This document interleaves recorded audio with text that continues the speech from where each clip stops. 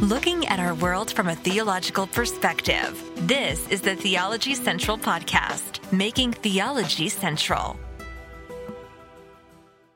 Good afternoon, everyone. It is Wednesday, December the 21st, 2022. It is currently 4:45 p.m. Central Time, and I'm coming to you live from the Theology Central studio, located right here in Abilene, Texas. I hope that everyone who listens to my podcast and listens to my preaching, I hope they have an understanding of some very basic facts. I really do. And these are, there are a lot of basic facts I wish people, understood who listen to my podcast, but I'm thinking of some specific facts that I wish everyone who listens to this podcast would 100% understand. Number one, I wish every Christian who listens to this podcast would understand that we are saved by grace alone, through faith alone, because of Christ alone. That we are saved by an imputed righteousness, not an infused righteousness. And because we're saved by an imputed righteousness, this is so important, because I'm saved by an imputed righteousness, it is impossible for you to come along and say, well, here's the test to prove that you're really saved, because I'm saved by an imputed righteousness. The only test you can give is you can take that test, but it has to be given to my imputed righteousness, which is the righteousness of Christ. And whatever test you give me, guess what? That imputed righteousness is going to pass. But if you skip the imputed righteousness and you come directly at me and say, okay, here, do you do this? Do you do this? Do you do this? Do you do this? In other words, you give me laws and my obedience to those laws proves whether I'm saved or not saved. Well, then clearly I'm going to fail that test. Because the law of God demands that I be holy as he is holy. It demands that I be perfect as my heavenly Father is perfect. The law demands a personal, perfect, exact, entire, and perpetual obedience, which I will never, ever accomplish. So I want everyone to understand that we are saved by an imputed righteousness, a foreign righteousness, an alien righteousness. We are saved by Christ alone, faith alone, grace alone. I want you to understand that it's the imputed righteousness that I'm saved by, not something infused into me. That imputed righteousness is outside of me. It's not inside of me. It's outside of me. It's simply accredited to me. And I wish everyone would understand that gospel. And I know so many Christians say they understand that gospel, but in reality, they don't. Because the minute you really try to articulate that, the minute you try to explain that, the accusations come pouring in. You're an antinomian. You're telling people they can live any way they want. And it is so frustrating. So the fact number one that I want everyone to understand is that we are saved by grace alone, through faith alone, because of Christ alone, by an imputed righteousness alone, apart from works. If you add any works in any way, shape, or form to salvation, you are destroying that whole concept right there. All right. So I want to really stress that. I want everyone to know that fact. Fact number two is I wish with everything in my being, I wish with everything in my being that it was actually true that when I became a Christian, that I was given supernatural power by God to be able to say no to sin, yes to God, and that I can obey the law of God. I can do it. Now, the very Christians who say they believe that we're saved by an imputed righteousness almost always flips it around at some point and says basically that what salvation is really about is that God now makes me able to keep the law. But I wish it was true. 2,000 years of church history. Wouldn't it be amazing that everyone who is saved, we can say no to sin, yes to God, and we can just keep the law. We don't even need Jesus anymore. We can just say, Jesus, thank you for giving me the ability. But if the minute I think that salvation gives me the ability to keep the law, then I don't even need the imputed righteousness anymore. All I need is my sins washed away. And now all I have to do is just obey. But here's the reality. As much as I wish it was true, here is the reality. People sin continually all the time. Anytime I open the Bible and I look at what it tells me to do, you know what I see? A failure. You know what I see? A sinner. I sin in thought. I sin in word. I sin in deed. I sin all the time. I sin before I'm on the air. I sin after I'm on the air. Sometimes I'm probably sinning while I'm on the air with wrong thoughts. I'm always sinning. And you can say, that's horrible. I'm going to go find a podcaster who doesn't sin. Well, good luck. You're not going to find one. I'm going to go find a pastor who never sins. Good luck. Go try to find one. I wish it was true that we had some supernatural power, some supernatural ability. I wish it was true that in practical terms, I do believe it's true positionally, but I wish it was true that practically speaking, that I was a new creature, that the old was gone and everything was new. But I know this to be true, the sin nature remains. So obviously not everything is new, and obviously not all the old is gone. I wish it was true in practice that I've been set free from the power of sin. I wish it was true. But some people don't seem to understand that I wish that. They think, oh, no, he just wants to teach some kind of easy believism. No, I wish it was true. But here's what I know. Wherever you look, every church, every life of a believer, now, just sometimes you don't even have to look hard. It's very open and evident, all the sin in the church. We see it constantly. But the people who talk a big game, sooner or later, maybe it won't ever be made public, but trust me, there's sin in their thoughts, words, and deed, and in their actions and in their motivations. So I wish everybody would truly understand that we're saved by an imputed righteousness. And number two, I wish everyone would understand that I'm not ever promoting, hey, let's just live any way we want. What I'm promoting is a realistic understanding that we have a sinful nature and we keep sinning. But I wish it wasn't true. I wish it wasn't true.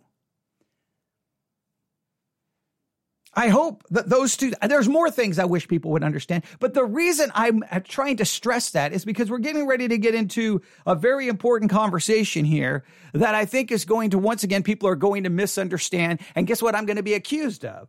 Antinomianism or worse. Now, if you've been with us, you know we are reviewing a sermon that's answering charges of antinomianism. Obviously, this pastor has been told, basically his teaching has been accused that it's antinomian, and he has obviously answered it before, and he's answering it again. And the review that we've done up to this point, he's obviously very bothered by it. He's very irritated by it, and he's tired of being accused of being an antinomian. And there's just a lot of Christians running around. And again, the minute you preach sovereign grace, the minute you preach that we're saved by grace alone, through faith alone, because of Christ alone, by an imputed righteousness alone, it's inevitable. Someone's going to say antinomian. It's like, all I'm trying to do is preach the gospel that's taught in the Word of God, that we're saved by grace alone apart from works. I am not going to compromise and teach basically a Protestant version of Catholicism where I preach some kind of infused righteousness. I refuse to do it. You can call me antinomian all day. So he's bothered by it. I get tired of it. I was accused of antinomianism in 2022. It's just insane to me.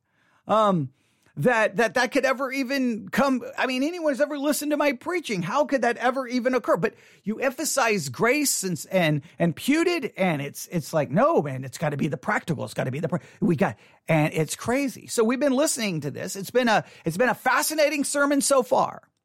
He's definitely bothered. I'm not going to go back and review everything, but basically we're in a point where he shows that any time in church history, going all the way back to the time of Augustine, going all the way through the Reformation, all the way up to Finney, all the way up to Wesley, that when you go through church history, guess what you find? That constantly people are accusing others of antinomianism. And it seems like the more you preach the gospel, the more you will be accused of it. So that's what he's doing. But then he's about to transition in this sermon into looking at Romans 5 and 6 for what he feels is the biblical answer to the charge of antinomianism.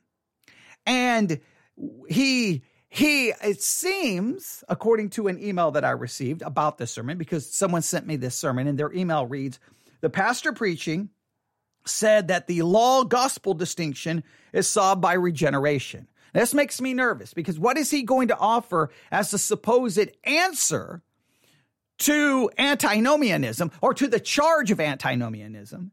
And why is he trying, in a sense, to solve the distinction between law and gospel? Remember, the Bible is made up of two fundamental doctrines. And these two doctrines are fundamentally different from one another. And these two doctrines are law and gospel. I think we must maintain the distinction, not solve the distinction. Now, I know what he possibly is referencing here, but I just want to make sure that that is very clear. So I am concerned that before we get done with this, that I'm going to be sitting here saying things and you're going to be like, no, you're an antinomian. How dare you? And I want you to know, I wish it was true that I could just look at every Christian and go, hey, you have power now. You can obey the law. You have the ability now to say no to sin. You can do it. You can do it. Well, once the minute I tell people they have that ability, well, then it would be foolish for me to then say, you can't be sinless or you can't be perfect, because the minute I say you can't be sinless and you can't be perfect means whatever power I'm claiming you have is obviously limited. You can't say obviously no to sin all the time. You obviously can't say yes to God all the time because you just said they can't be perfect, and there's a logical fallacy in that. Do we have the power or don't have the power? The minute you say, well, you're free from sin, but you can't be perfect, but you can't be sinless, well, then clearly I'm not free from sin. Hey, you're a new creature in Christ. Old things are passed away. All things are new, but you can't be perfect. Well, then clearly I'm not new. So we have to understand that positionally, I am free from sin. Positionally, I am a new creature. The old is gone. That is all true positionally. In practice, I still have a sinful nature, and I will sin. I do sin all the time, just like you. But for some reason, this all becomes so convoluted, and then there's accusations made, and it makes me angry that you get accused of something when people, like, they get so mad at you. And it's like, so you're mad at me because I'm simply trying to make sure we maintain a biblical understanding of the gospel? Because if you knew me, you knew the one thing I would wish for every believer, and what I wish for me above everything else, is I never had a sinful desire. I never had any desire for sin, and that I could be the most holy person in the world. I wish that was true. I desire that to be true. But I am confronted hourly, minutes, every second, of the fact that I'm still a sinner. And I'm sorry, I can't pretend otherwise. If you can pretend that you love God with all your heart, mind, body, and soul, if you can pretend that you love your neighbor as yourself, if you can pretend that you're perfect as your heavenly Father is perfect, if you can pretend that you're holy as God is holy, well, congratulations, because that's the greatest acting job in the history of mankind. But I'm sorry, I know that I'm not. And if I can't even accomplish those basic scriptures, well, then that clearly tells me that I can't do this. That clearly out there, the power everyone claims is a figment of someone's imagination. So if you haven't been with us, please go listen to our series, Understanding Law and Gospel. This message will be a part of it. We've now spent 45 hours talking about law and gospel, and we're going to be adding to it with this message. But we're going to, no matter how long this takes, if it takes an hour and a half, if it takes 2 hours, we're going to finish this sermon, because now we're up to the section where he's going to be like, okay, you accuse me of antinomianism. Here's the biblical response to antinomianism. right? Now, I think the accusation of antinomianism is foolish because the people who make the accusation usually have never actually studied what it is. It's just insane. It's a boogeyman. It's like, oh, I learned a theological term. Oh, wait, you're preaching too much grace. Wait, you're preaching too much imputed righteousness. Got to throw in some works. Okay. And if you don't throw in those works or agree with me, you're an antinomian. It's just ridiculous. It's just ridiculous. So, but yes, you can hear that I'm exercised about this because I know that I guess I'm just worried. Remember, when I review the sermons, I don't listen to them first. So I guess I'm just worried that he's going to come along and say, this is what I'm worried he's going to do. Hey, we preach salvation by an imputed righteousness alone, right? That's what we preach. We're not antinomian. And the reason we're not antinomian is we believe because of regeneration that we can now keep the law, and they're going to give some kind of weird idea that basically we can keep the law. And I'm going to lose my mind if that happens because I wish it was true, but I've got 2,000 years of church history to prove it's not. And I got my own life. And you know what? No matter what you tell me, oh, you know the sin that's inside of you. You know what lurks in your heart. You know what lurks in your mind. You know what lurks. And if you're even remotely honest, you would be like, wow, I sin all the time. All right. So I don't know where this is going, but here we go. 33 minutes left. He's currently in the section showing us that throughout church history, people have been accused of being antinomian, and the people being accused of antinomianism are the very people who basically tried to teach that we're saved by grace alone, through faith alone, because of Christ alone. And they were accused by the accusations came from Pelagians. They came from the Roman Catholic Church. They came from Arminians. They came from Finney. And they came from, I think, John Wesley. I think it's John Wesley himself. And he's in the middle of doing that. Here we go. You know who else made the same charge? The Arminians. Arminians lodged the same complaint against the Reformed churches. The Arminians taught that true Christians could lose their salvation by sinning, thus teaching that we maintain our salvation and ultimately save ourselves by our works. The Reformed churches taught that justification and getting into heaven was by faith alone in Christ alone. And the Arminian response to that was, you're saying that we can sin so that grace may abound. You're saying we can live like the devil and still get into heaven. Charles Finney in the early 19th century said that if justification is by faith alone and not by the sinner's obedience to the law, then antinomianism must be true. We can sin all we want and still go to heaven. John Wesley, at various times in his career, said the same thing. If you teach justification by faith alone, apart from the sinner's obedience, then we have to be antinomians, and we must say that we can live like the devil and still go to heaven. In fact, many people are not aware of this, but John Wesley himself said in the Methodist Minutes, he called the doctrine of justification, as spelled out by the Westminster Confession, quote, imputed nonsense, end quote. Will we and our children and their children hear these same charges? I promise you they will. I guarantee you they will.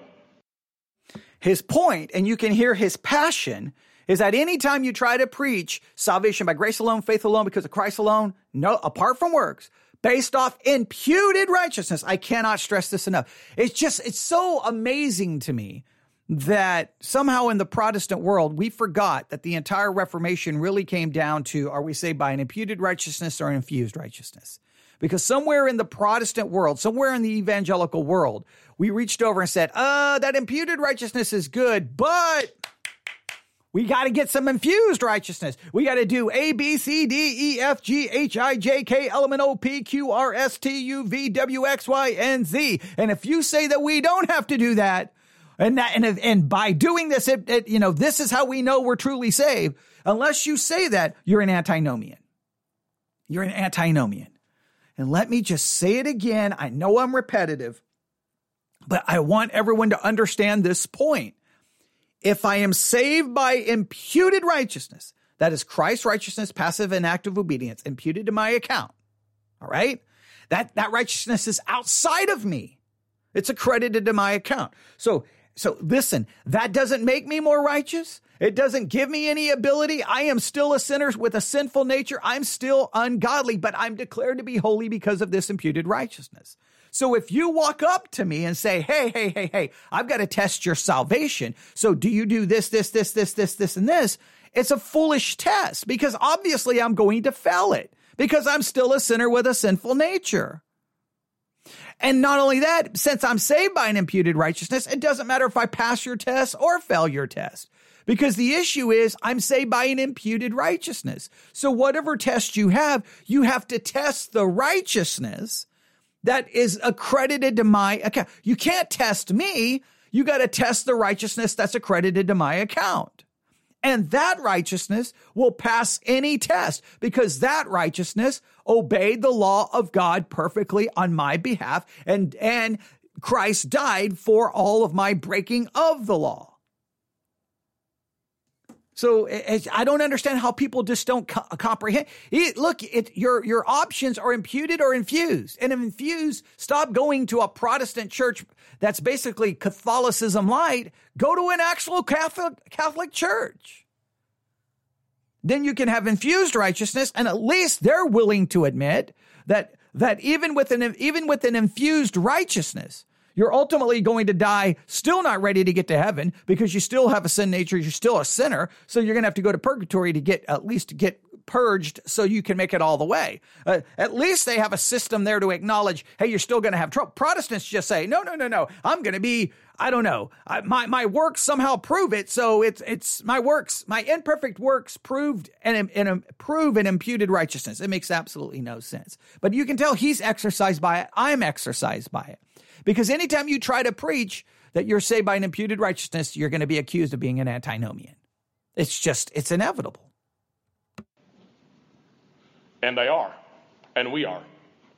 So, let us walk through this glorious passage and look at how God answers the charge of antinomianism in the face of a gospel of getting to heaven by faith alone and not in any consideration of our works at all. How does God answer this charge? Let's look at Romans 5:19. Look at your Bibles there. I've given you an outline. It wasn't. Okay, Romans 5:19 is where we're going to start. Romans 5:19. Now, I'm in complete agreement with everything he said for the last 18 minutes and 40 seconds. The only thing I disagreed with was when he said the reason people don't understand his belief of salvation by imputed righteousness, grace alone, salvation alone. The only reason people don't understand and the only reason people are confused and make counter arguments, according to him, is because they don't read their Bible. I completely disagree with that. I would have said the same thing when I was younger, but now that I'm older, I would not say anything like that.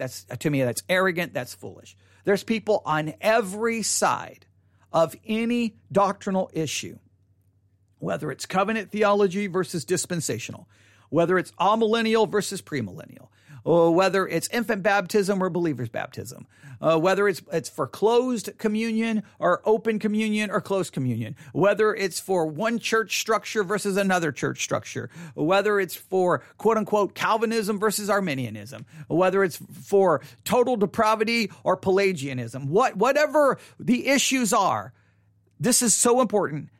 Everyone on every side, there are people on both sides who read their Bible, love their Bible, study their Bible. So it's not fair to say, well, the reason they don't believe what we believe is because they don't read the Bible. No, there's questions of hermeneutical methods, and there's all kinds of other questions why we continue to constantly, as Christians, never can come to agreement on literally anything. And obviously, the reason he's preaching this message is because no one can come to agreement on exactly how we understand, wait a minute, I'm saved by an imputed righteousness. So what does that mean practically? Nobody seems to be able to agree on that. And it's not because people don't read their Bible. It's, because these issues obviously lead people very confused. And maybe these issues require a lot of work and study, but people who study are studying from a different perspective. I could go into all the reasons we've already talked about. There's just so many issues that this happens. But I'm nervous. I'm just going to be honest. I've agreed with everything he said other than that little comment about that. Everything else, I'm like, wow. But I get so nervous when people run to Romans 5 and 6. So I don't know what's getting ready to happen, but here we go. In your bulletin, but it was Hopefully you got some passed out to you. Where sin abounds, grace abounds all the more. I've called point number 1. Look at verse 19. For as through the one man's disobedience the many were made sinners, even so through the obedience of the one the many will be made righteous. Okay, stop there. Okay, see, good. Stop right there. Now he's in Romans 5:19. For as by one man's disobedience many were made sinners, so by the obedience of one shall many be made righteous. Now I'm going to drive this point home. I want to hit something. I need to pound the pulpit. Where's my pulpit? I'll grab a book. I don't want to hit the table because I don't want to mess up everything, but okay, I'm pounding the pulpit. I'm pounding the pulpit to get everyone's attention. All right. This verse is so important, and I want to make sure we understand this. All right. Let me read it again. For as by one man's disobedience, many were made sinners. That's Adam. He sinned. Sin entered into the world. So guess what? We're all born sinners. So by the obedience of one, that's Christ, shall many be made righteous. We have Adam, sin. His disobedience leads to people being sinners. Christ's obedience leads people to being righteous. But listen to me. He does not make them righteous practically. He declares them to be righteous because of an imputed righteousness positionally. The people who are made righteous positionally still sin practically. They still serve sin with their flesh. Even the Apostle Paul at the end of Romans 7 says that same thing. With my mind, I serve the law of God, but with my flesh, I serve the law of sin. Even after all of that important chapter in Romans 7, Paul still says that conclusion. And what does he say in Romans 8? There is therefore now no condemnation. Why? Because we are in Christ Jesus. We are made righteous, not in action. We are made right in our position. Now listen, see, when I say that people lose their mind on me, I wish it was true. And I'll make sure I say that correctly. We are not made righteous in practice. We are made righteous in our position. And when I say that, people lose their mind. But I want you to understand, I wish with everything in my being that when I got saved, I would be dun, dun, dun, dun, never sin again. Now, people will say, no, we're not saying we'll never sin again. Well, if as long as I continue to sin, then clearly I don't possess practical righteousness because guess what the law demands? Perfect righteousness. So how can I say my imperfect righteousness somehow ever reaches the level of righteousness because I'm constantly sinning? And if I break one law, I'm guilty of all of it. He made me righteous positionally. He made me righteous in that way, practically, still have a sinful nature, and I still sin. All right, let's see how he's going to handle this. Through the one man's disobedience, that is, through Adam's disobedience, many were made sinners. Adam was the federal, covenantal representative of the entire human race there in the Garden of Eden. God entered into a covenant of life with Adam upon condition of perfect obedience, forbidding him to eat of the tree of the knowledge of good and evil upon the pain of death. When Adam rebelled and disobeyed that covenant of works, he disobeyed vicariously and in behalf of every person sitting here and every human being who has ever lived. And that is why every human being ever conceived since Adam did what Adam did and was conceived with the guilt of having done it, which makes all of us subject to physical death and the corruption of our whole natures as well. That's my place. And the very same representative and covenant. Okay, I think I guess he writes his sermons out like in a manuscript form and reads them, which is, I always find that fascinating because you're preaching and he's like, wait, I lost my place. This is just a preaching. This has nothing to do with what we're talking about. But when I do a review, I love to see how preachers handle it. I just find it fascinating. Those who use manuscripts, it blows my mind. I don't know how you do that. I walk to the pulpit and I may preach an hour and 15, hour and 30, and I usually have no notes or maybe just barely notes, maybe like bullet points. But I just study it until I'm ready to go. and then I just go. So it's just funny, all the different approaches. I'm not saying one is right and one is wrong. All that really matters, are you handling the word of God correctly, accurately, fairly, going deep, and you're not skipping over things or avoiding difficult problems, and you're dealing with that. So, but he's establishing just what I established, that it's Adam, and we're guilty in Adam, but in Christ, we're made righteous. And I think that's what he's getting ready to cover right here. Way, Jesus Christ, we're told in Scripture, even so through the obedience of the one, the many will be made righteous. You see that there in the second half of verse 19. Adam's disobedience was a vicarious disobedience, which all of us are guilty for. In the exact same way, Jesus Christ, in behalf of those chosen in him before the foundation of the world, achieved vicariously and without any contribution from his people that by which we are made righteous in his sight and get into heaven. Now look at verses 20 and 21. The law came in so that the transgression... Okay, so I think we can all understand that. I don't think there's any major issues with that. I just want to make sure when he says, shall be made righteous, that is an imputed, we are made righteous by an imputed righteousness, not made righteous in a practical way, positionally. All right. Then verse 20, since I interrupted him, moreover, the law entered that the offense might abound, but where sin abounded, grace did much more abound. That as sin hath reigned unto death, even so might grace reign through righteousness unto eternal life by Jesus Christ our Lord. Let's see how he handles these two verses. Would increase, but where sin increased, grace abounded all the more. So that as sin reigned in death, even so grace would reign through righteousness to eternal life through Jesus Christ our Lord. And folks, in verse 20 there, you see it again? See the second part of verse 20? But where sin increased, grace abounded all the more. Therein lies the teaching that men fear will lead to license if it's really preached. And yet Paul, the apostle of Jesus Christ, taught it clearly, emphatically, repeatedly, and forcefully. Where sin increases, grace abounds all the more. Doesn't that sound dangerous to you? See, some people don't like that because they'll immediately go, but, wait. What are you saying? I'm saying that by faith, the imputed righteousness of Christ is mine. And no matter how much I sin, no matter how much I fail, I'm covered in an imputed righteousness, and grace is greater than any sin I can commit.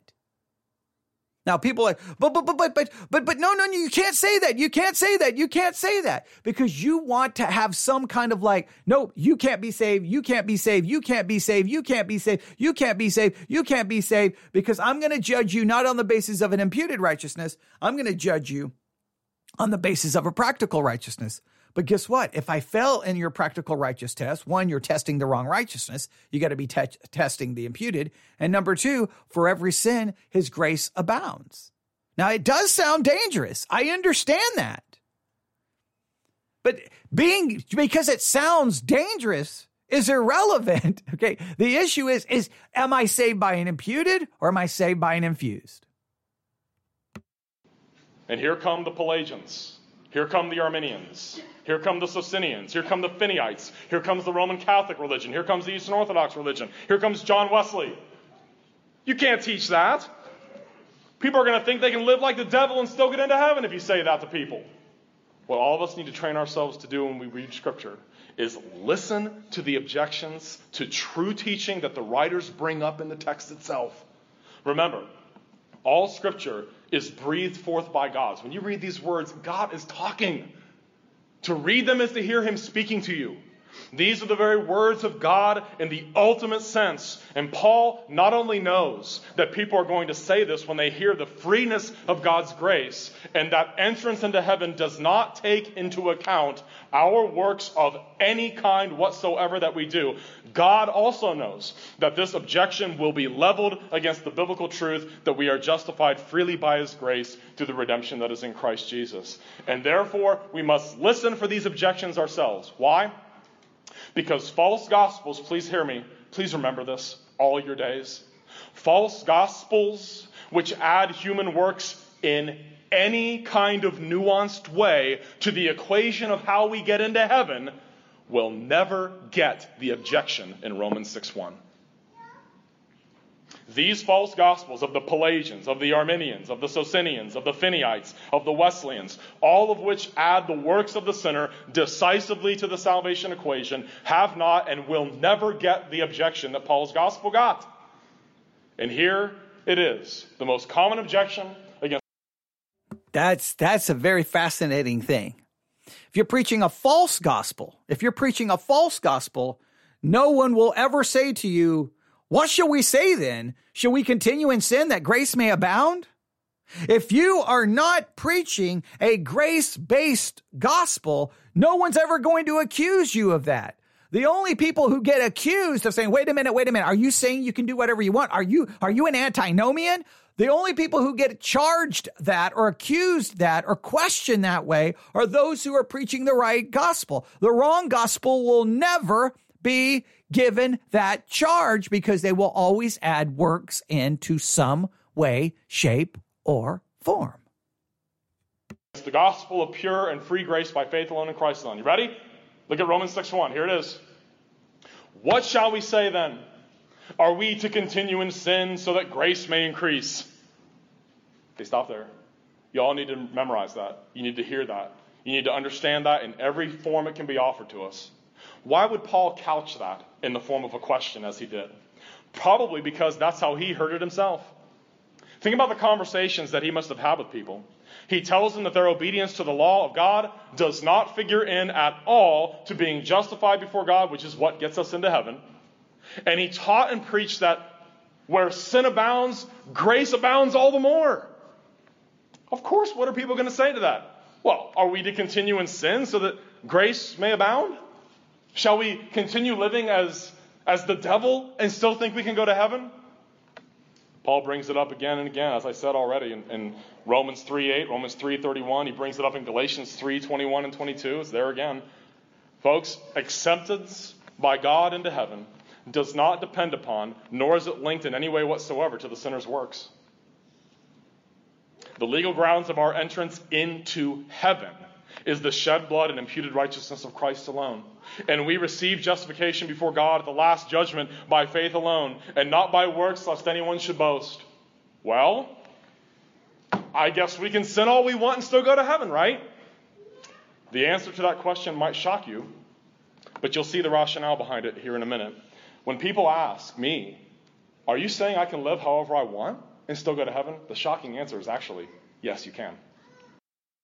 Oh, ho, ho, ho, ho, ho, ho. Whoa. All right. That's going to shock some people, right? Hey, are you saying that I can live any way I want and still go to heaven? Well, if you're saved by an imputed righteousness, you can. Because the minute you say, no, you can't, then you're immediately saying you're not saved by an imputed righteousness, or you're saying, no, you're saved by an infused righteousness, and you've got to demonstrate that you've received that infused righteousness and what you do, which is Roman Catholicism. Now, he says that the text is going to give justification for this answer. Okay, I'm going to be fascinated to see how he believes it's going to justify that answer. But I'm oh wow, that is awesome. That's awesome. I'm so pleased that I'm listening to someone who's very much in agreement with me up to this point. We've made it 24 minutes in, and other than him saying that the reason people don't get this is because they don't read their Bibles, other than that, and that to me, I don't know how old he is. I think it's just age. The longer you're a Christian, the more you realize, man, there's some godly people who I disagree with strongly, and it's not because they don't read. There's something else, the reason why we don't agree. But, I mean, look. He's a Presbyterian. He sprinkles babies. I think that's utterly not biblical. I'm not going to accuse him the reason he does that because he hasn't read his Bible, and I hope he would not accuse me of have not read my Bible because we don't baptize babies. I would hope that wouldn't be the case. I hope he wouldn't accuse me of that because I've been reading my Bible over and over and over and over and over and over and over and over and over and over and over and over and over and over and over and over and over and over for most of my life, okay, since I became saved as a teenager. I mean, I don't even know how many times. I mean, I read the entire New Testament within 12 hours after I was saved, and read the entire Bible within 24 hours of being saved, and then I just read it and read it and read it and read it. So, but guess what? It doesn't make me any more godly, doesn't make me any more righteous, just means I've read to try to learn and try to understand. So just because someone disagrees with me doesn't mean that it's just because they haven't read. Now, I get mad when people disagree. Now, here's my only caveat. If someone argues and wants to argue with me, but they haven't done the reading and they haven't done the studying, then I get mad. And it's not because I think that if they read and study that we will immediately agree. I just think if we will read and study together, then we can eliminate so much disagreement and find ourselves much closer together. We may never agree, but it just seems respectful that you don't disagree and argue with someone until you have done the actual study. To me, it's utter disrespect and arrogance, but that's a whole different story. So we are in much agreement here. I'm fearful we're going to disagree somewhere here in Romans 6. I'm fearful. I mean, it doesn't really matter if we do, but I'm just so happy to be hearing someone talk about this subject that sounds very much like me. Okay. But there's a follow-up question that's all important. How do you want to live now? Oh, I love that. Yes. You can sin all you want and get to heaven because you're saved by an imputed righteousness. But how do you want to live? Wow. That's a good question. That's a good question. All right, let's see where this goes. If someone says, I just want to keep right on living in the life I lived before. I want to be sexually immoral. I want to be a cursing libertine. I want to do whatever I want, whenever I want, then I would say, then you don't know Christ at all. If there's no desire in your heart for holiness, no hunger and thirst for righteousness, no longing for worship, no hunger for the Word of God, no need for Christian fellowship with your brothers and sisters in the Lord, then surely, truly, you are not a Christian. Okay, now, this makes me nervous, but I understand. I do believe that it would be fair to say that there should be desire, but I'm very hesitant. I'm very hesitant to say, well, you're not saved. Look, here's what I try to say. I don't ever want to say, I am never the judge of whether someone is saved or not saved.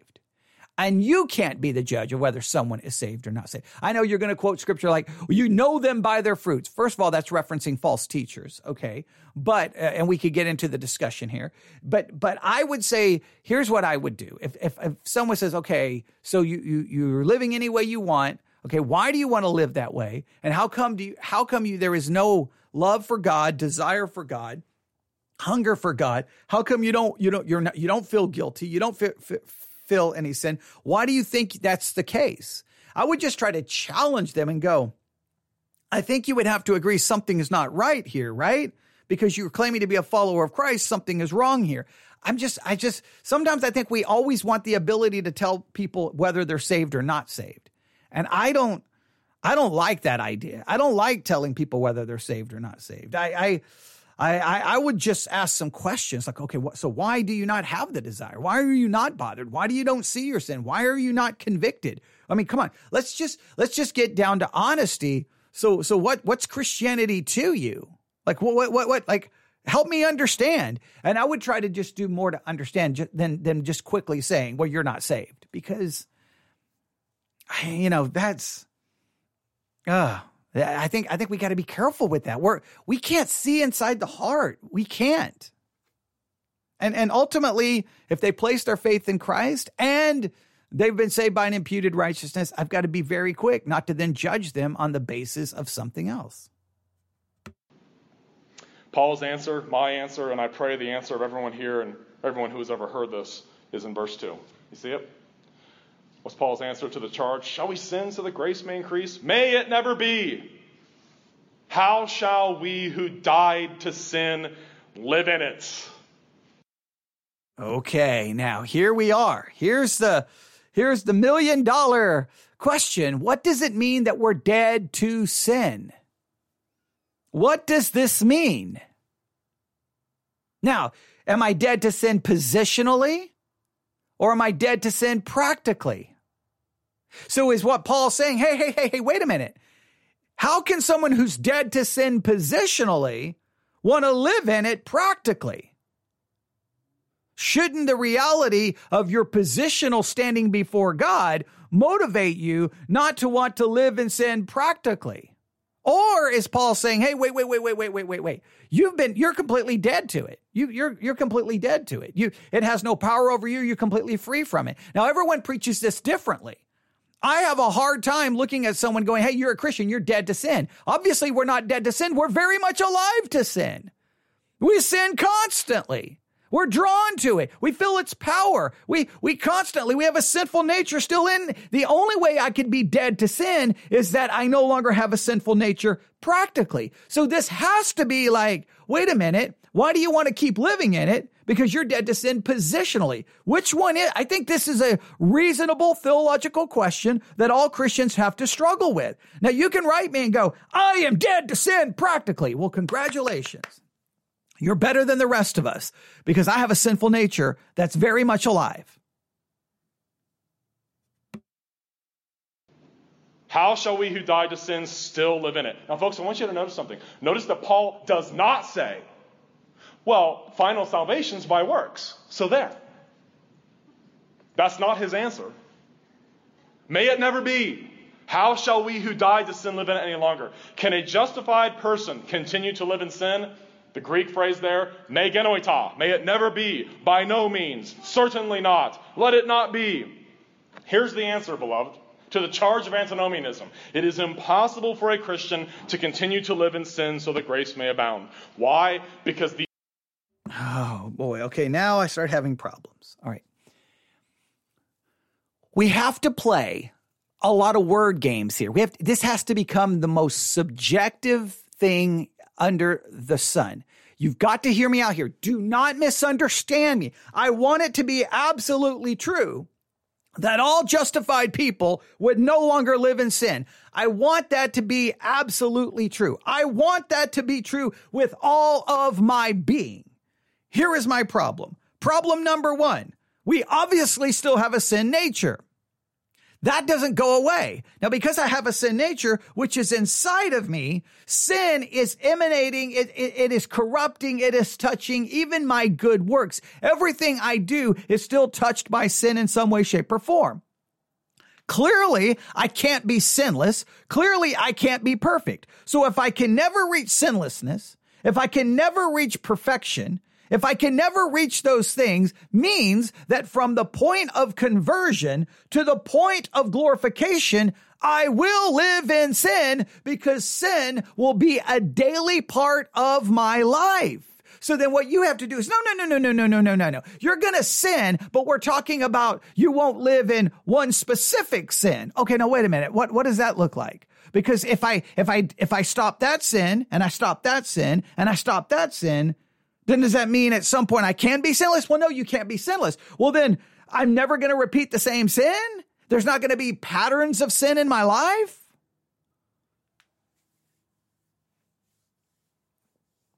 See, this is where it gets so subjective in the minds of Christians. God forbid, how shall we that are dead to sin live any longer therein? Now, I think the point is look, I am dead to sin positionally. So why do I want to continue to live in sin practically? I think that this sets up the dichotomy of the Christian life. And it's one that we struggle with. Positionally, I'm dead to sin. Practically, I'm not. I should be motivated to not live in sin. But to say that it's not going to happen, that any justified person will not live in sin, you have to now modify what it means to live in sin. You have to modify it. You're going to have to water that down significantly because you're going to have to allow for not being sinless, not being perfect, and you're going to have to allow for ongoing sin in the life, but then at the same time claim you're not living in it. That's like a weird doublespeak, and I don't like that.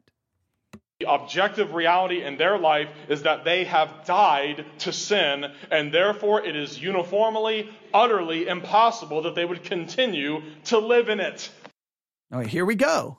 He's saying it's an objective reality that you're dead to sin. Well, if it's an objective reality that I'm dead to sin, if I'm dead to it, well, then then you have to acknowledge the possibility, and not only the possibility, the probability of sinless people, which has never occurred. So I think the dead is our position. It can't be our practice. It can't be.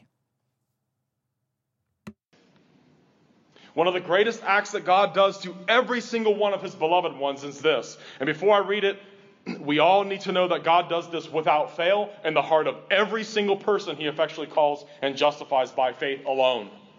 Ezekiel 36:26. Oh, no. Oh, the Ezekiel passage. If you've been studying if you've been following along with our study of proper understanding of law and gospel, I told everyone that this would come into play at some point. I told everyone, I warned everyone. Oh, no. He's going to go to Ezekiel 36. Oh, this cannot be.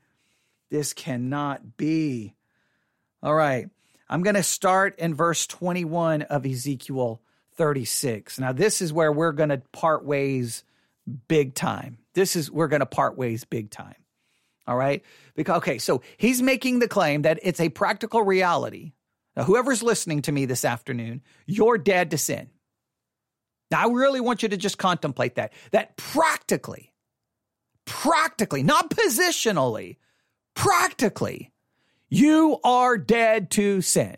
Now, I want you to just take a piece of paper. I really want you to do this and go, okay, if someone is truly dead to sin, if they're truly dead, what would that look like Monday, Tuesday, Wednesday, Thursday, Friday, Saturday, Sunday? What would that look like? And would it not mean that sinlessness, perfection is not only possible, it's plausible? You are going to have to answer the affirmative in some way, shape, or form. Now, what he wants to do is to go, okay, now wait a minute. How is it possible then that a justified person, how is it possible that a justified person then that it's impossible for a justified person, I'll try to use his vocabulary. Why is it impossible for a justified person to live in sin? Now, he hasn't defined exactly what live in sin means, but I've already demonstrated to you, you're going to sin every single day from the moment of conversion to the point of glorification. So in that way, you're living in sin. So you have to then rewrite what it means, and it becomes very subjective in how to define it, which is a problem. But here is his solution. The reason you cannot live in sin is because of what happened in Ezekiel 36, or what's promised in Ezekiel 36. And he says God does this for everyone. But this is where I have major problems. Ezekiel 36, verse 21. But I had pity for mine holy name, which the house of Israel had profaned among the heathen, whether they went. Please note, Israel is being addressed here, verse 22. Therefore say unto the house of Israel, thus saith the Lord God, I do not this for your sakes, O house of Israel, but for mine holy name's sake, which you have profaned among the heathen, which ye went. He just mentioned Israel a second time. Clearly, God is talking to Israel. Verse 23, and I will sanctify my great name, which was profaned among the heathen, which you have profaned in the midst of them, and the heathen shall know that I am the Lord, saith the Lord God, when I shall be sanctified in you. Who is the in you? In Israel. This is specific promises for the nation of Israel. I do not know why this gets obliterated in the minds of so many Christians. I do not know. I understand. Look, I went to schools that were dispensational. I went to schools that were covenant. I went to schools that were amillennial. I went to schools that were premillennial. I've gone to every kind of school under the sun, seminary, Bible college, you name it. But the one thing, and I was much more amil for a long time in my life. But then I just started thinking from a hermeneutical standpoint. How can I go to these texts that's specifically, clearly for the nation of Israel? Clearly, it's the historical context. Clearly, the grammar is about Israel. And then I go, dun, dun, dun, dun. That's the church. That's us. Israel, sorry. You get the curse. You get the judgment. But we get the promise. We get the blessing. And so look what he says. Verse 24. For I will take you. Who is he talking to? Israel, from among the heathen, gather you out of all the countries, and will bring you into your own land. Ladies and gentlemen, that is a covenant promise God has given to Israel, that at some point Israel's going to be gathered, they're going to be brought back into their land, and they're going to be restored. And when they are brought back together, and they are restored, there will be a restoration of them, not just in them coming together, not just the regathering, not just the land. There's going to be something that happens inside of Israel, because all Israel will be saved. This is about the regathering, giving them the land, and the salvation of Israel. This is not about us. Verse 25, then will I sprinkle clean water upon you. That's Israel. And you shall be clean. From all your filthiness and from all your idols will I cleanse you. And a new heart also will I give you, and a new spirit will I put within you, and I will take away the stony heart out of your flesh, and I will give you a heart of flesh, and I will put my spirit within you and cause you to walk in my statutes, and you shall keep my judgments and do them, and you shall dwell in the land. Please note, verse 28, there's no question who this is referencing. And you shall dwell in the land that I gave to your fathers, and you shall be my people, and I will be your God. This is Israel. All of that is a promise for Israel that at some point in the future, Israel's going to be put in the land and they will be transformed. They will be saved, and they are going to have a new spirit, a new heart, and they will obey God. For some weird reason, we come driving down the road, driving down the road. Okay, we're sinners. Okay, we have problems. We struggle against sin. Wait, look over there. You see that promise over there? Let's go over there and get it. And I said, stop the truck, hop out. We run out into the field and go, let me grab this promise. And Israel's like, no, that's our promise. Get back, step back. It's ours. You're done with. God is finished with you guys. You're garbage. You sin too much. God doesn't keep his covenant promises. You're garbage. And then we take the promise, we throw it in the back of the pickup truck, and we take it to town to say, look, everyone, look at this promise. Our sinful heart is removed. Now, this basically, you begin to use this to teach the eradication of the old nature. Now you have a new heart. I mean, listen, does that not sound like the eradication of the old nature? Look, a new heart I'm going to give you, a new spirit I'm going to put within you. If I get a new heart and I get a new spirit, where's the old nature? And then look what he says is going to happen. I'm going to put the spirit within you, and you're going to walk in my statutes, and you're going to keep my judgments and do them. This seems to say that the eradication of the old nature and basically sinless perfection to some level. I mean, in fact, I pretty much describes it. Now, he's getting ready to claim that for us, for every justified person. Well, every justified person does not walk in his statutes, does not follow his judgments. We sin continually, and we still have a sinful nature. We still have a depraved heart. Oh, wow. Wow. Okay, I'm going to let him go there. I knew it was coming. I just knew this was coming. I knew it was coming. Oh boy. Okay. Let's see where it goes. I will give you a new heart and put a new spirit within you. I will take the heart of stone out of your flesh and give you a heart of flesh.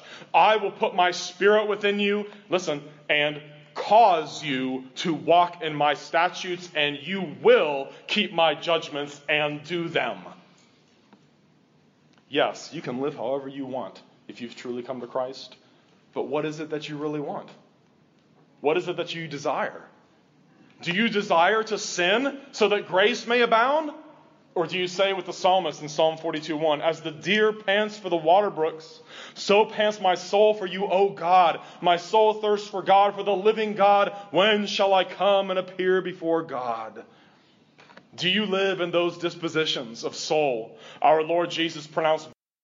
Please note, he didn't do anything. He didn't explain the context of Ezekiel 36, and he didn't even explain the practical ramifications of this.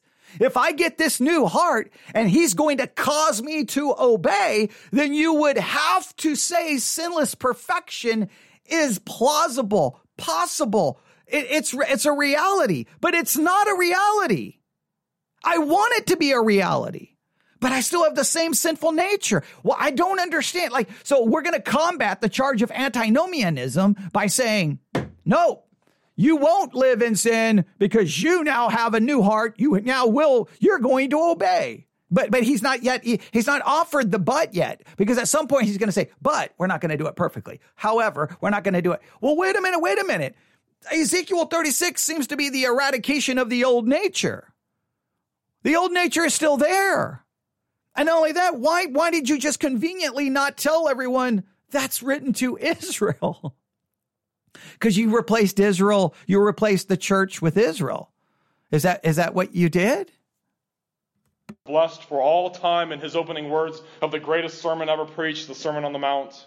Blessed are the poor in spirit, for theirs is the kingdom of heaven. Blessed are those who mourn, for they shall be comforted. Blessed are the meek, for they shall... Oh boy, now he's going to the Sermon on the Mount. The Sermon on the Mount is law. It describes all of these things to be blessed. And guess what? We will never do those things. It says, blessed is the pure in heart. Blessed are those who seek and thirst after righteousness. We fall short of these. We don't have a pure heart. We don't seek after righteousness in any meaningful way. We don't do all the things there in the Sermon on the Mount we fall short of. The one who preached it, he's the blessed man. And in Christ Jesus, I'm blessed with all spiritual blessings.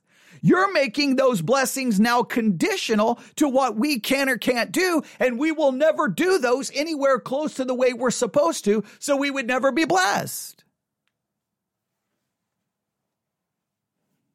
He's now taking a law sermon. The entire Sermon on the Mount is law.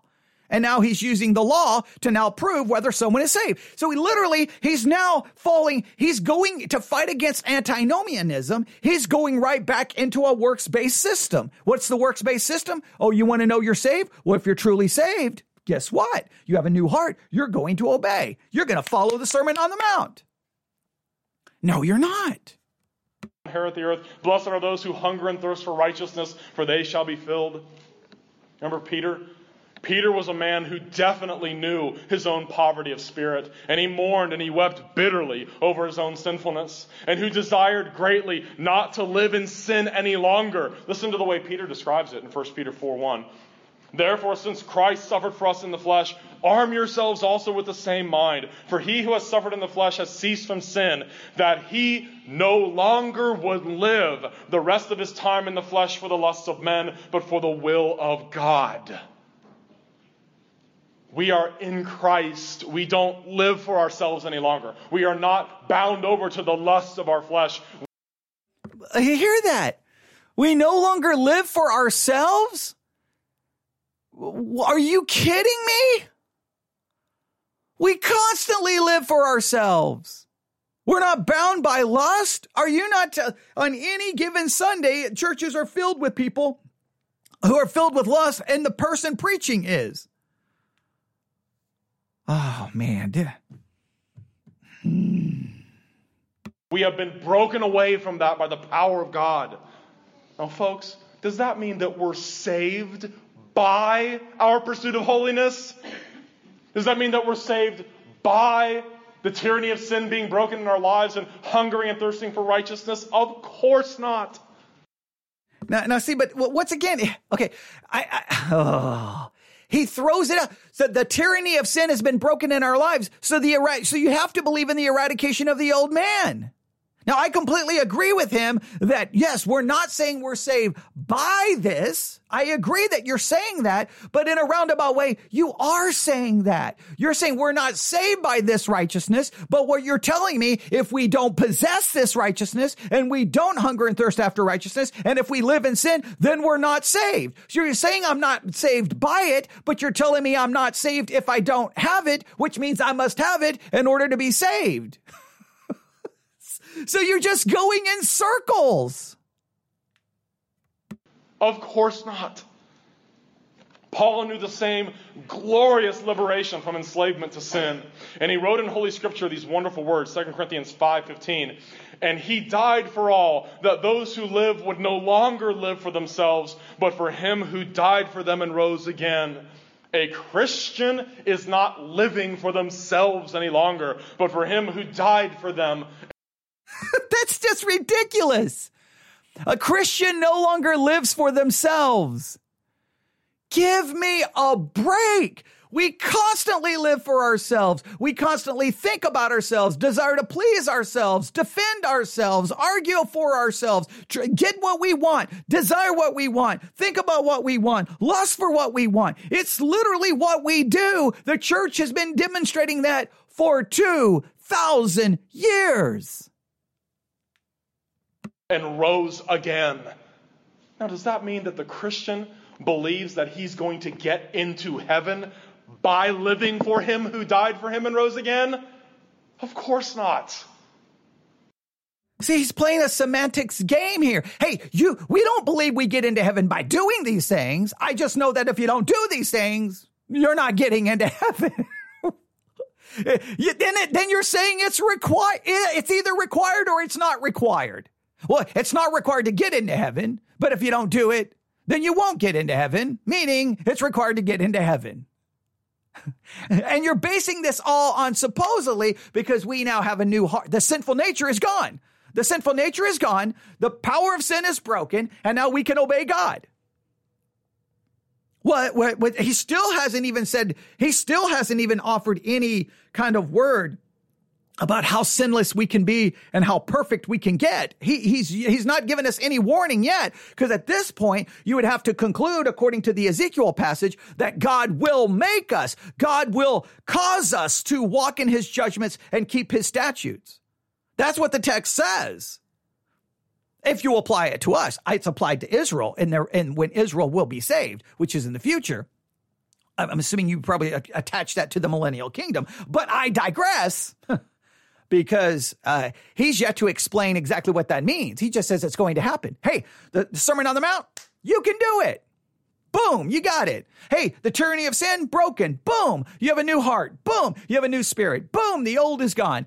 Boom, you can walk in his, you can do it all. You can do it all.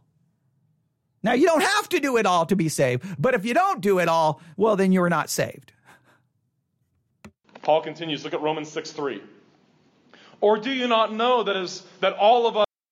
Okay, we'll stop right here. Because he's going to Romans 6:3. Oh, man. This so went off I so desperately wanted him. 29:21.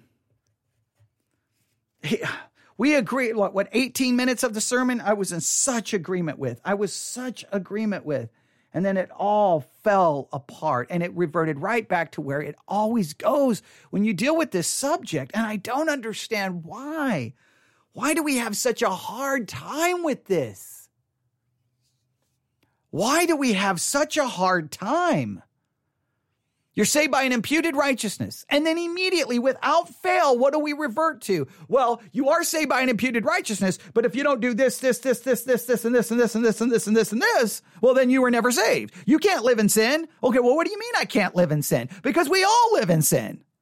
Right? How do I know we all live in sin? Because unless we reach sinless perfection, we're constantly sinning. And I know if I break one point of the law, I'm guilty of all the law. So I'm constantly guilty of the law. I'm constantly in sin. So you can't tell me, well, and you say, well, no, that's not what we mean by live by sin. So then you have to water it down to something that you think you can somehow achieve, but you're still sinning. And then you come along and say, you have a new heart and a new spirit, and God will cause you to walk in his judgments and obey his statutes. But okay, so then I should be able to do it perfectly. Well, no, you can't do it perfectly. So wait a minute. I thought I was saved by an imputed righteousness. Well, you are. But if you don't do this, this, and this, and this, then you never got the imputed righteousness. So you're judging my imputed righteousness by what I do and don't do. You can't judge my imputed righteousness based on what I do or don't do. You can't do that. You would have to judge it you would have to judge the imputed righteousness by the imputed righteousness itself. You would have to test that righteousness, and that righteousness is perfect. See, all of these struggles that we see within the evangelical world to try to make this work, all of these just insane doublespeak, talking in circles. When you watch all of this, I want you to hear what I'm about to say. When you watch all of this just doublespeak and just no consistency, won't take any of this to a logical conclusion. Say one thing, then backtrack. Just all of this craziness. Just stop and remember, that's why the Catholic system seems so convoluted. Because it's their attempt to work these same things out. At least the Catholic system is willing to acknowledge this. You are infused with righteousness. So that explains why they demand a practical righteousness in order to be saved. Makes sense because they believe it's infused, right? They believe that we're going to continue to sin and sin and sin and sin. So we need all the help we can get. We need the sacraments. We need the church. Okay. But then they realize that no matter how much help we get, no matter how great we are, that we're going to have enough sin in our lives still when we get to the end, even with an infused righteousness and even with all the sacraments, that we're going to need to go to purgatory to have it purged out. At least, and they talk about indulgences and all the other things you need to earn to try to help yourself out. They at least have a system. Our system is this weird doublespeak. We are saved by an imputed righteousness, apart from works. Imputed, not infused. So don't add works. Now, if you're saved, you will do A, B, C, D. Okay, wait. I thought you just said I was saved by an imputed righteousness. Well, you are saved by imputed righteousness, but in a roundabout way, you've been infused with something great, right? You've been infused with, now you have a new heart, a new spirit, and now you're going to walk in the commandments of God. And if you don't do that, well, then you were never saved. Well, wait a minute. I thought it was saved by an imputed righteousness. Well, you were saved by an imputed righteousness, but if you don't do these things, you demonstrate that you were never saved. So therefore, if I don't do it, then I'm not saved. It's just one big mindless circle. You're saved by an imputed righteousness, but we're going to determine if you were saved by that imputed righteousness by a practical righteousness. But the practical righteousness doesn't save you. It supposedly proves that you're saved. And what proves that you're saved is not us looking at the imputed righteousness, it's looking at your practical righteousness. But just know you're not saved by it. But if you don't have it, you were not saved, which means you have to have it in order to be saved. So at some point, the imputed righteousness gets forgotten. And what are we looking at? Practical. And now he's throwing out all the standards. You won't live in it. He doesn't define what that means, but you won't live in it. You will obey. It seems you'll follow the Sermon on the Mount. Now, he's yet to give, at some point, I'm assuming before the sermon is over, we're going to get, but, however, you're not going to do it perfectly. But you don't live in it. It's just contradiction after contradiction after contradiction after contradiction. All right. Well, I said we were going to finish, but we're we're an hour and 12 minutes into this, and we have 20 minutes go to review. So this would go on for like 4 hours. So I've got it saved. We will try to finish this at some point. I don't know when. We'll try to save this at some point, but I've given you enough to talk about. Oh, those in the Discord channel, just go to town. Let me know what you think. Email newsif@yahoo.com. newsif@yahoo.com. You see why I was so hesitant? Like I was scared just from the email when they said, oh, regeneration is the solution. Yeah, and he went to a passage about the regeneration of the nation Israel. That's what he went to. But, oh man, there's so much that happened here. Okay. Well, we'll see what the reaction is to all of this. I know many are going to disagree, but listen, here's what I ask you to do. I'll just end with this. Just think about what I've said logically. Just think about the claims that we make as Christians. It's just so bizarre to me. All right. So I'm just going to be repetitive here, but I'm just going to make sure we understand this. It's this weird game we play, and we can't seem to see how there's just internal there's logical inconsistency and doublespeak and circular reasoning and what we do as Christians, and we have to be confronted by this. All right. If we agree that we are saved by an imputed righteousness, I cannot stress this enough. Imputed. It's alien. It's outside of me, right? I'm still the same sinner. In a sense, I use the illustration, the school illustration. I'm going to go back to it. I go to math class and I fail every test. It's getting close to the end of the year and I've got a less than 0 average. And the teacher is like, you're horrible. You're a failure. You're the worst math student in the history of math. You're horrible. You're just this. You're a failure. You're never going anywhere. You're dumb, right? You are the worst math student in history, right? And then in a roundabout way, I'll just use this for illustration purposes. Someone stands up who has never got anything less than 100, has never missed one question, has always got the bonus questions. They have a perfect grade, and they've had a perfect grade every year they've ever taken a math class. And that person says, here is my math score, and I want to accredit it to their account. I will take their failure. They can have my A, my 4.0. They can have all of my math accomplishments, and that's accredited to my account. Now, the minute that's accredited to my account, the teacher would have to declare me then to be perfect in math, smart. I'm all of this. I'm the greatest math student. I'll go from the worst to the best ever because I've never missed a question in math. That's how they would have to view me. They would have to view me that way because of an imputed math score. Now, take that and then consider this. That teacher then can't say, well, yeah, you've been given this imputed math score. That's perfect. That's wonderful. But mister, you're not getting out of here until you take the test. So here's the test. You better pass. And then they give me the test. Guess what? Guess what I'm going to score on that test? I'm still going to demonstrate that I'm the worst math student in the history of mankind, that I am horrible, that I don't know anything because nothing changed inside of me. All that was done was the perfect math score was accredited to me. So giving me that test is useless.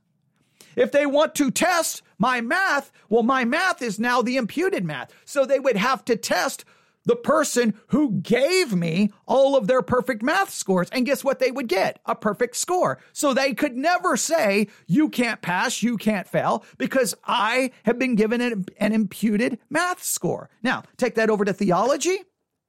If I say that I'm saved by an imputed righteousness, right? That I'm made righteous because of what Christ's done. His righteousness is imputed to my account. His perfect and his passive and active obedience is imputed to my account.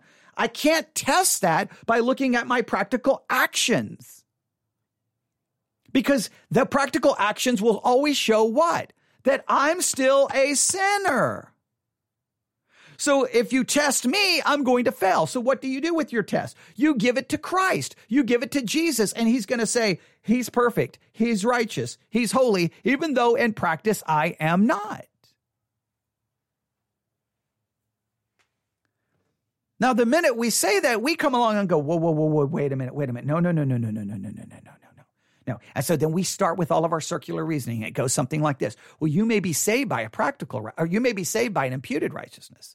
But if there's not enough practical righteousness, then you never were saved. Well, wait a minute. Now you're testing my imputed based off some practical standard. How are you doing that? And if you tell me that I'm not saved by this practical standard, but it just proves that I'm saved, all you may try to say it that way, but guess what you're really saying? If I don't have it, I'm not saved. Therefore, I must have this practical righteousness in order to be saved. Therefore, it's a part of salvation. You can't say, no. It just proves it. No, it becomes a requirement for it. And you say, no. It proves it. If it proves it, it's a requirement. And if it's a requirement, then you are not saying I'm saved by an imputed righteousness. You are saying that I'm saved by a practical righteousness. And then you come along and say, well, the reason you can meet the practical standard is because now you have been given power. You now have the ability to say no to sin, yes to God. You have a new heart.